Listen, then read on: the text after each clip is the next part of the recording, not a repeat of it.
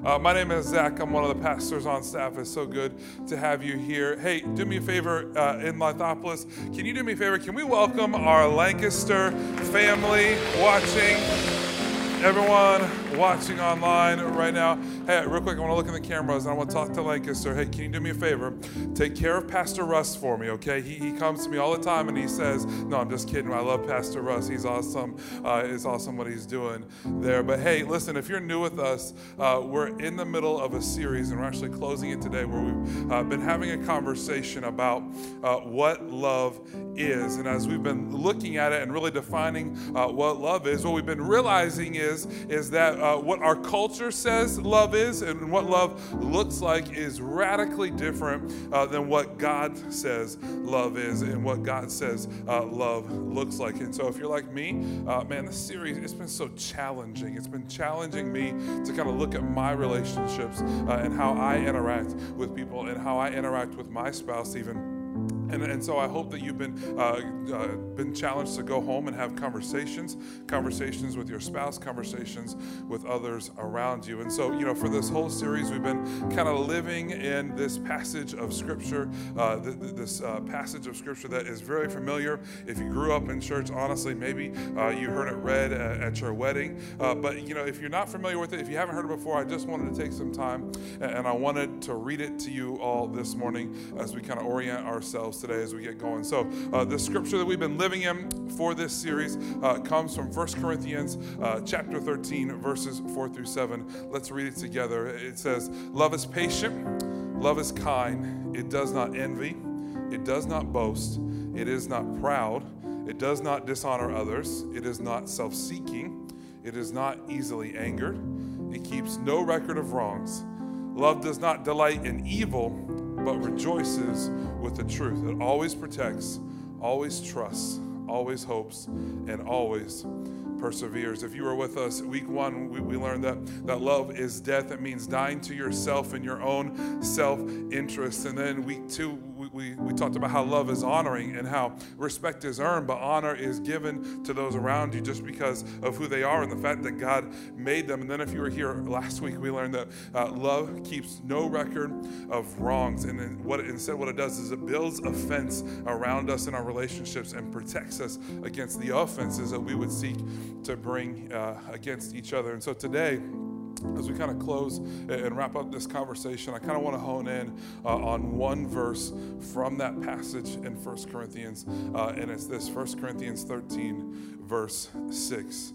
It says this, that love does not delight in evil, but rejoices with the truth. Love does not delight in evil, but rejoices with the truth. Honestly, I can tell you that I feel like honesty is one of the most important things that we develop in our relationships. Honesty is one of the most important things that we develop in our relationships. And so today, we're going to be talking about how love is truthful. Would you pray with me? Heavenly Father, Lord, we're so thankful for who you are. Lord, I pray that today, as we hear from you, we hear from your word, that, Lord, it would penetrate our hearts and minds, Lord Jesus. And Lord, I pray that it would touch us in a special way. And Lord, I pray that the things that we learn today that would just take root in our spirit and take root in our heart, Lord. And Lord, I pray that we would go from this place a changed people and a changed group of people by your love and by your spirit. It's in your name we pray. And everybody said, amen, amen. Hey, do me a favor, go ahead and grab a quick seat for me this morning. And as you grab your seat and find your way to your seat, I want to go on a little bit of a journey with you, okay? Does that sound good? Can we go on a journey this morning? So what I want to do is I want to hop in our DeLorean, our time machine, okay? For those of you who get the reference, and we're going to head back, all right, all the way yonder to the year 1998. 1998. It was a good year. It was a great year. Buckeyes just won the Rose Bowl against Arizona State, if you remember that. Yeah, a couple people remember that. That was a good time. And so as we jump in our DeLorean, our time machine, we zoom in. We're going to zoom in on 8-year-old Zach, okay, 8-year-old Zach, and it's the year 1998. We're going to zoom into St. Petersburg, Florida. St. Petersburg, Florida. So my father was a pastor, and he had left Ohio, which is where I was born, and we were living in St. Petersburg, Florida, and he was pastoring at this big old Baptist church down there. It was pink because all the buildings in Florida are pink, and so I just have it seared in my memory as like, this is the big pink church. And so that's where we were living, and I was in second grade.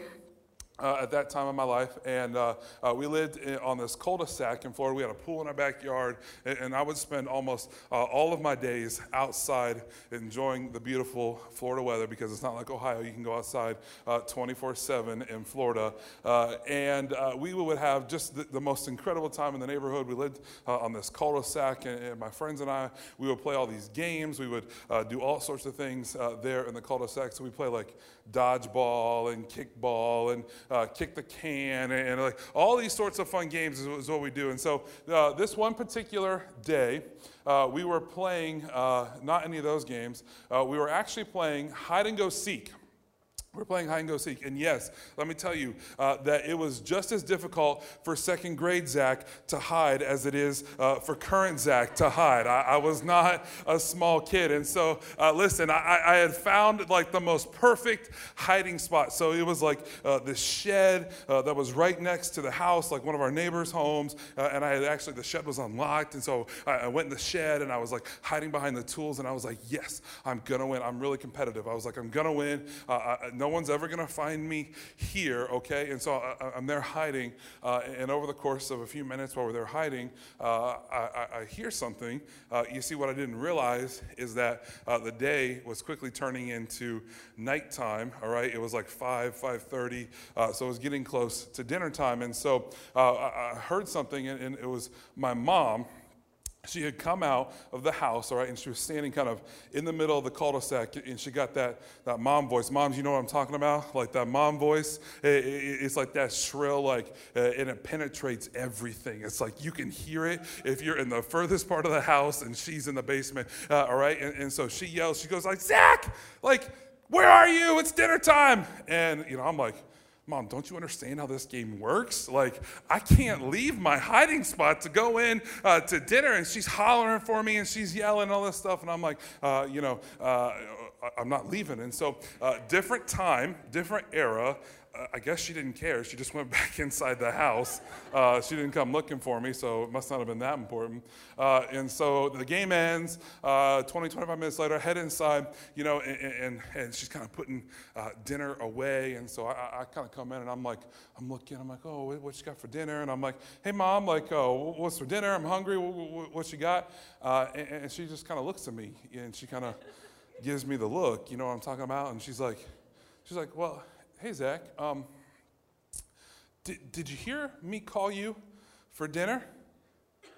And it's like right there in that moment, it's like I'm Ralphie from Christmas Vacation, like all the internal monologue just starts going in my head, and I'm like thinking, okay, just stay cool, you got this, she doesn't have to know, you can do this, and so immediately I'm like, dinner? Well, I didn't hear you call for dinner. Like, you call me? Like, you call me? Like, I'm supposed to come in for dinner? Like, is that what I was supposed to do? I don't know. And I was like, yes, I got her. She's not going to know. All these things. And then I swear, it's like, moms, you just know. Like, you just have it, And she just kind of like looked at me. She got a little taller, and I felt a little smaller. And she kind of looked at me, and she just said, she's like, Zach, did you hear me call you for dinner? It was like deadly serious, and I'm just like, yes, I heard you call me for dinner. And then she said those words that and I get it now because I'm a parent, but when you're a kid, you hate to hear these words. She said, son, I'm so disappointed in you. Go to your room. And so I go to my room, and I swear, like, that's the worst part. Like, when you go to your room, and it's like, the punishment's coming, right? Like, what's coming around the corner. And so she's like, I'm gonna wait for your father to come home. And so they come home, and they talk, and they do all this stuff, and they come in, and I'm like, okay, it's coming. I know it's coming. Just be prepared. And so I'm sitting there, and then finally they come in the room, and they're like, do you know what you did wrong? And I'm like, yes, I know what I did wrong. I disobeyed you. And they're like, and you lied to us about it. I'm like, yeah, I'm sorry. I shouldn't have done that, all this stuff, whatever. And so they're like, okay, so you're going to have a consequence. And I'm like, I knew that. Like, here it comes. And they're like, okay, so your consequence for lying to us and disobeying for us is that you have to go to bed every single night this week at 7:30. And I was like, okay, like, there's worse things, right? Like, it could be worse. Like, I can do that. I can go to bed at 7:30 every single night. And then they're like, and you have to write a 250-word essay every single night on a chapter from the book of James, which talks about the power of the tongue and lying and all this stuff. I'm in second grade, and I'm like, you want me to write a 250-word essay every single night? Like, that's tough, but okay, I can do it. Like, it's fine. Like, there's definitely worse things. And then they got, like, even quieter, and they were like, and I'm like, oh boy, like, it's already bad enough now. Like, well, what can be worse? You see, what I didn't know is that my cousins were getting ready to fly in from Ohio on a special trip, and they were going to be staying at this 5-star resort hotel in St. Petersburg, and they were going to Disney World and doing all this stuff, and we were supposed to be hanging out with them all this week. They were like, hey, you're not allowed to go on any of those fun things with your cousins at all.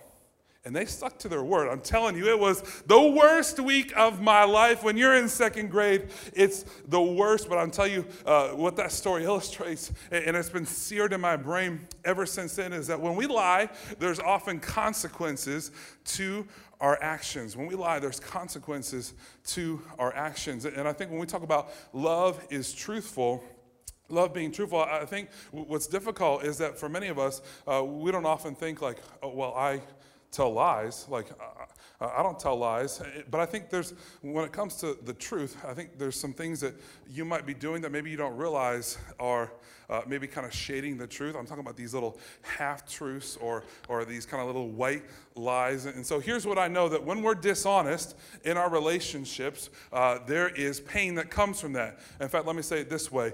Dishonesty often leads to pain in our relationships.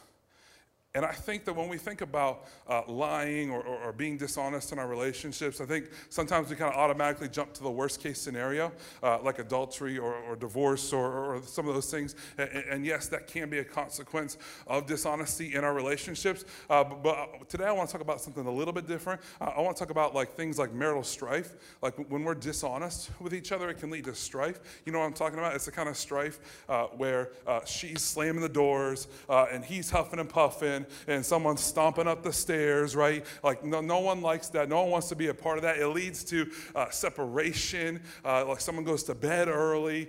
Physical intimacy begins to stop. Like, nobody wants to feel that way. Like, that's what I know. No one wants to feel that way in their relationship. And so today I just want to get practical, and I want to talk about kind of two different ways that I feel like maybe we deceive each other in our relationships. And so the first way that I want to talk about, the first deception I want to talk about is the half-truths that we tell each other.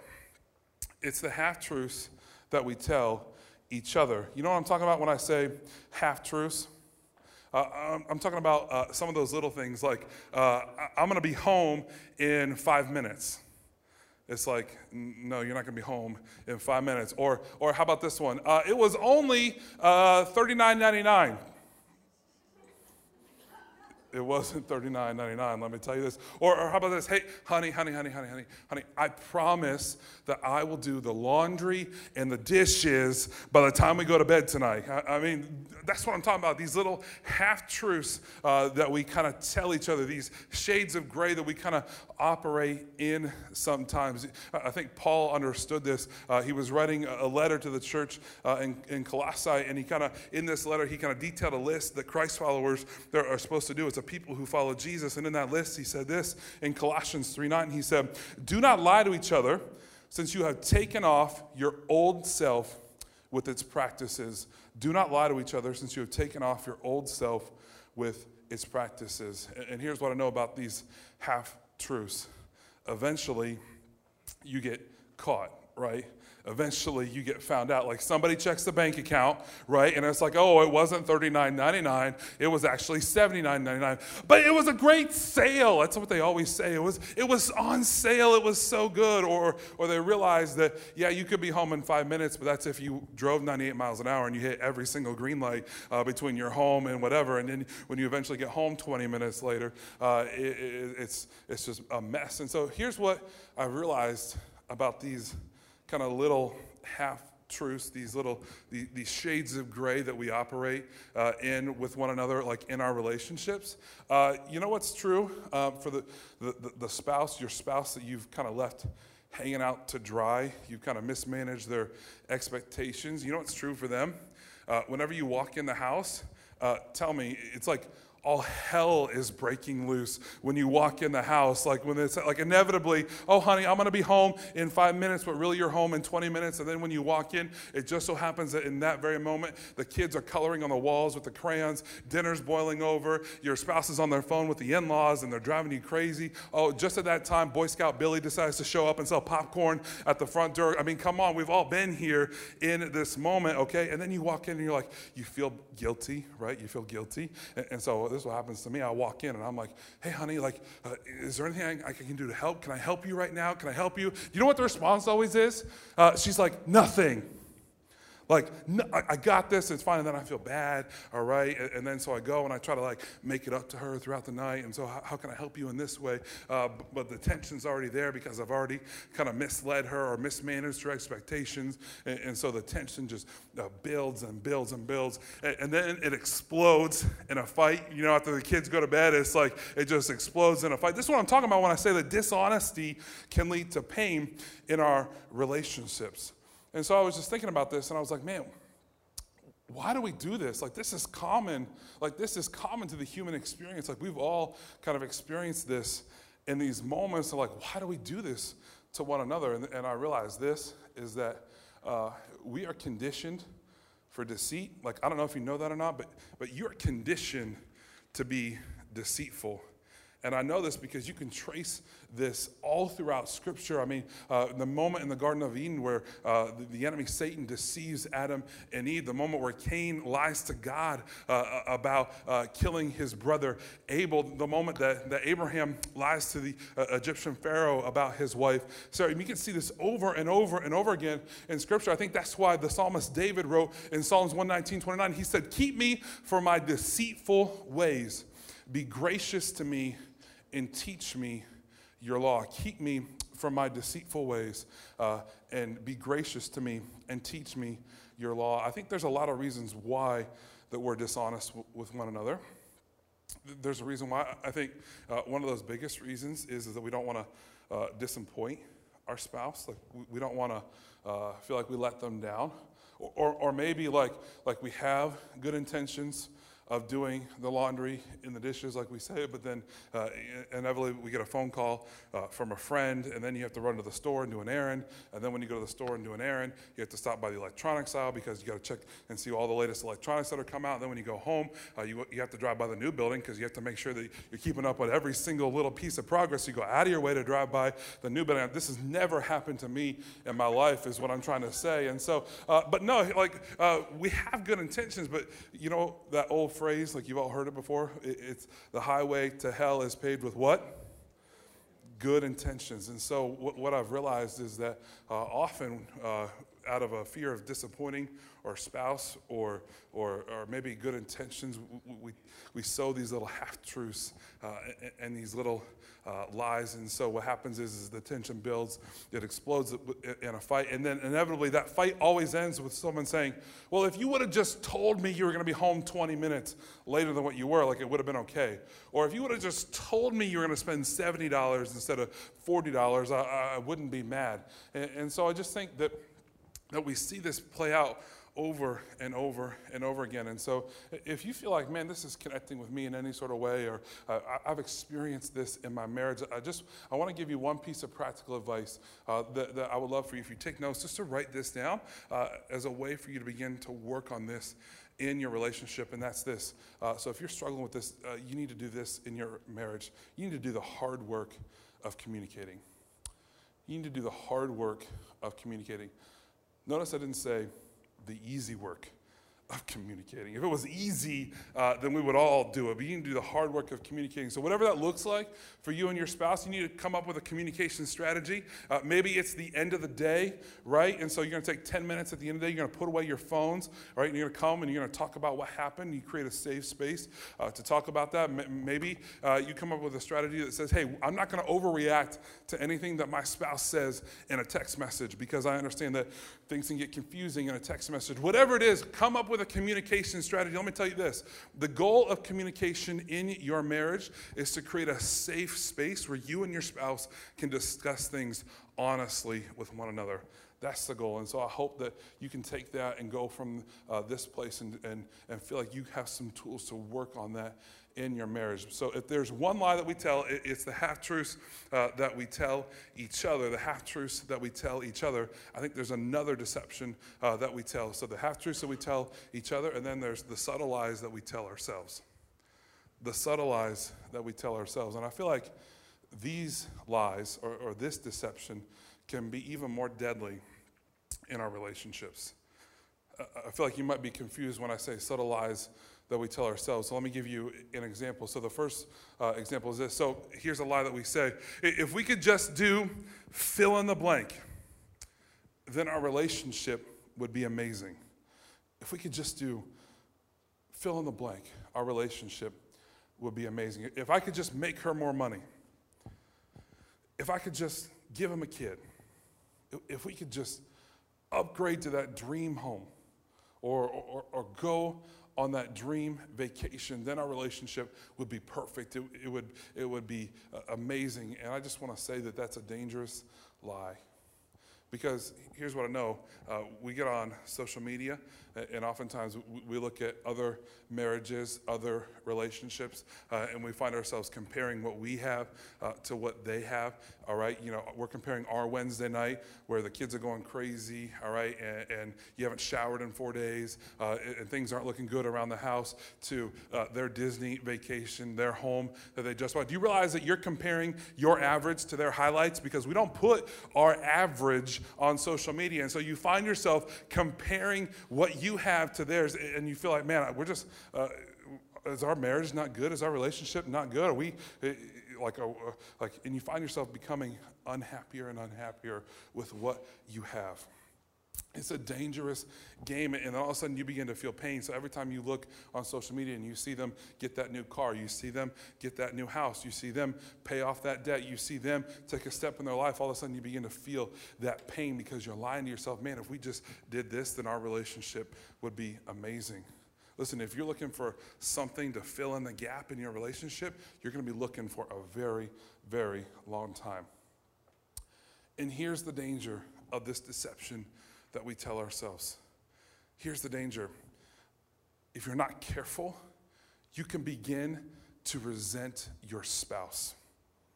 If you're not careful, you can begin to resent your spouse because all of a sudden you're looking on social media, right? And it's like, man, he doesn't make enough money. Like my husband doesn't make enough money like he does, all right? And then all of a sudden, like, well, I can't have those things. Or you know, their house is always put together and always clean and always looks good, all right? And I come home and my house is a mess. If you're not careful, you can begin to resent your spouse. And I'm telling you what the enemy does in those moments. You know that those fence posts we talked about last week, how the enemy wants to build a fence in between you and your relationship. So if he wants to build a fence, then these subtle lies, these things, they are the fence posts that the enemy is digging to put the fence in. And so every time you tell yourself one of these lies, you begin to resent your spouse, you're putting in a fence post. You're putting in a fence post in your relationship. Here's another example of what I'm talking about when I talk about these subtle lies. And if you're single, I want you to especially kind of pay attention to this one. If I just say or do fill in the blank, then that person will finally change. Listen, if you're dating someone, all right, to change them or to hope that they could change, let me tell you, you need to hear this. You can't change them. You can't change them.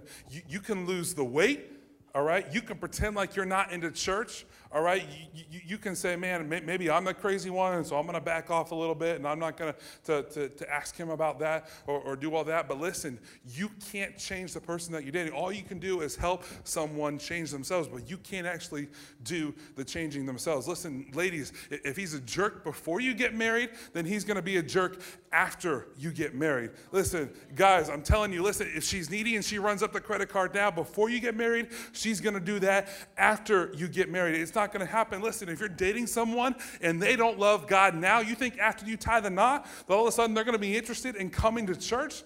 I'm telling you, it's not that way. It's just not that way. And so we need to realize that and not lie to ourselves about what we can do in that relationship. Now listen, if you're here today and you're like, man, Pastor, it would have been great if someone would have told me that like before I got married, but I'm here now. Can I give you one just piece of advice that might begin to help you? Listen, instead of looking at who you're with and kind of hoping that they're going to change or hoping that they would look different, and maybe you start attaching your love to these conditions and promises like, hey, I'm only going to love you if you do this, or I'm only going to love you if you do that. Maybe you just start seeing your spouse and loving them for who they are and for who God created them to be. What you might begin to realize is that something might shift faster in your relationship than what you ever thought possible. Now listen, I'm not saying if you're in an abusive relationship or if you're in a relationship where maybe you feel unsafe, that you just need to love your partner through that. I'm not saying that. Listen, if that's the case and you don't feel safe, then you need to get help. You need to get help in the best way possible. But listen, I'm telling you that what happens when you begin to love your spouse in the way that God has called you to love them, I'm telling you, something might shift even faster than what you thought possible in your relationship with that person. And so I've got time for kind of one more example about how we tell kind of subtle lies to ourselves. And I think this one is perhaps one of the most deadly lies that we tell ourselves, and that's this, that there's something inherently wrong or different about me. That's a lie that we tell ourselves. It leads to a lot of pain. That there's something inherently wrong or different about me. You know, we've been talking about for the last 4 weeks about what love is and what love looks like and kind of what it looks like from God's perspective. And I hope that throughout this series that this has been something that maybe has challenged you and forced you to kind of take a look at your own relationships and ask yourself, man, how do I love? Like, how do I love others? But the reality is that I feel like there's some of us today who might be carrying the weight or feeling the pain of maybe a past or failed relationship, and you feel like, man, I did my best and I love them in the way that we've talked about, and I tried to kind of reach out to them, and I tried to kind of bridge the gap, but it just didn't work, and they ended up leaving me anyways. And so you feel the pain of that, and so you believe the lie that perhaps there's something wrong with you. Perhaps it was your fault that they left, or maybe it's the opposite. Maybe you were the one who caused pain in your relationship. Maybe you were the one who left before you were supposed to. And so you carry the guilt and the shame from that, okay? And you feel like, man, I'm never going to be worthy enough to love someone else in the way that we've talked about the last week. And so I just want to say that if that's you today, then you're carrying around that weight, that something's wrong with you. Listen, you need to hear and receive something today. I want to go back to our key verse, 1 Corinthians 13, verse 6. I want to read it again. It says this, that love does not delight in evil, but rejoices with the truth. Love is truthful.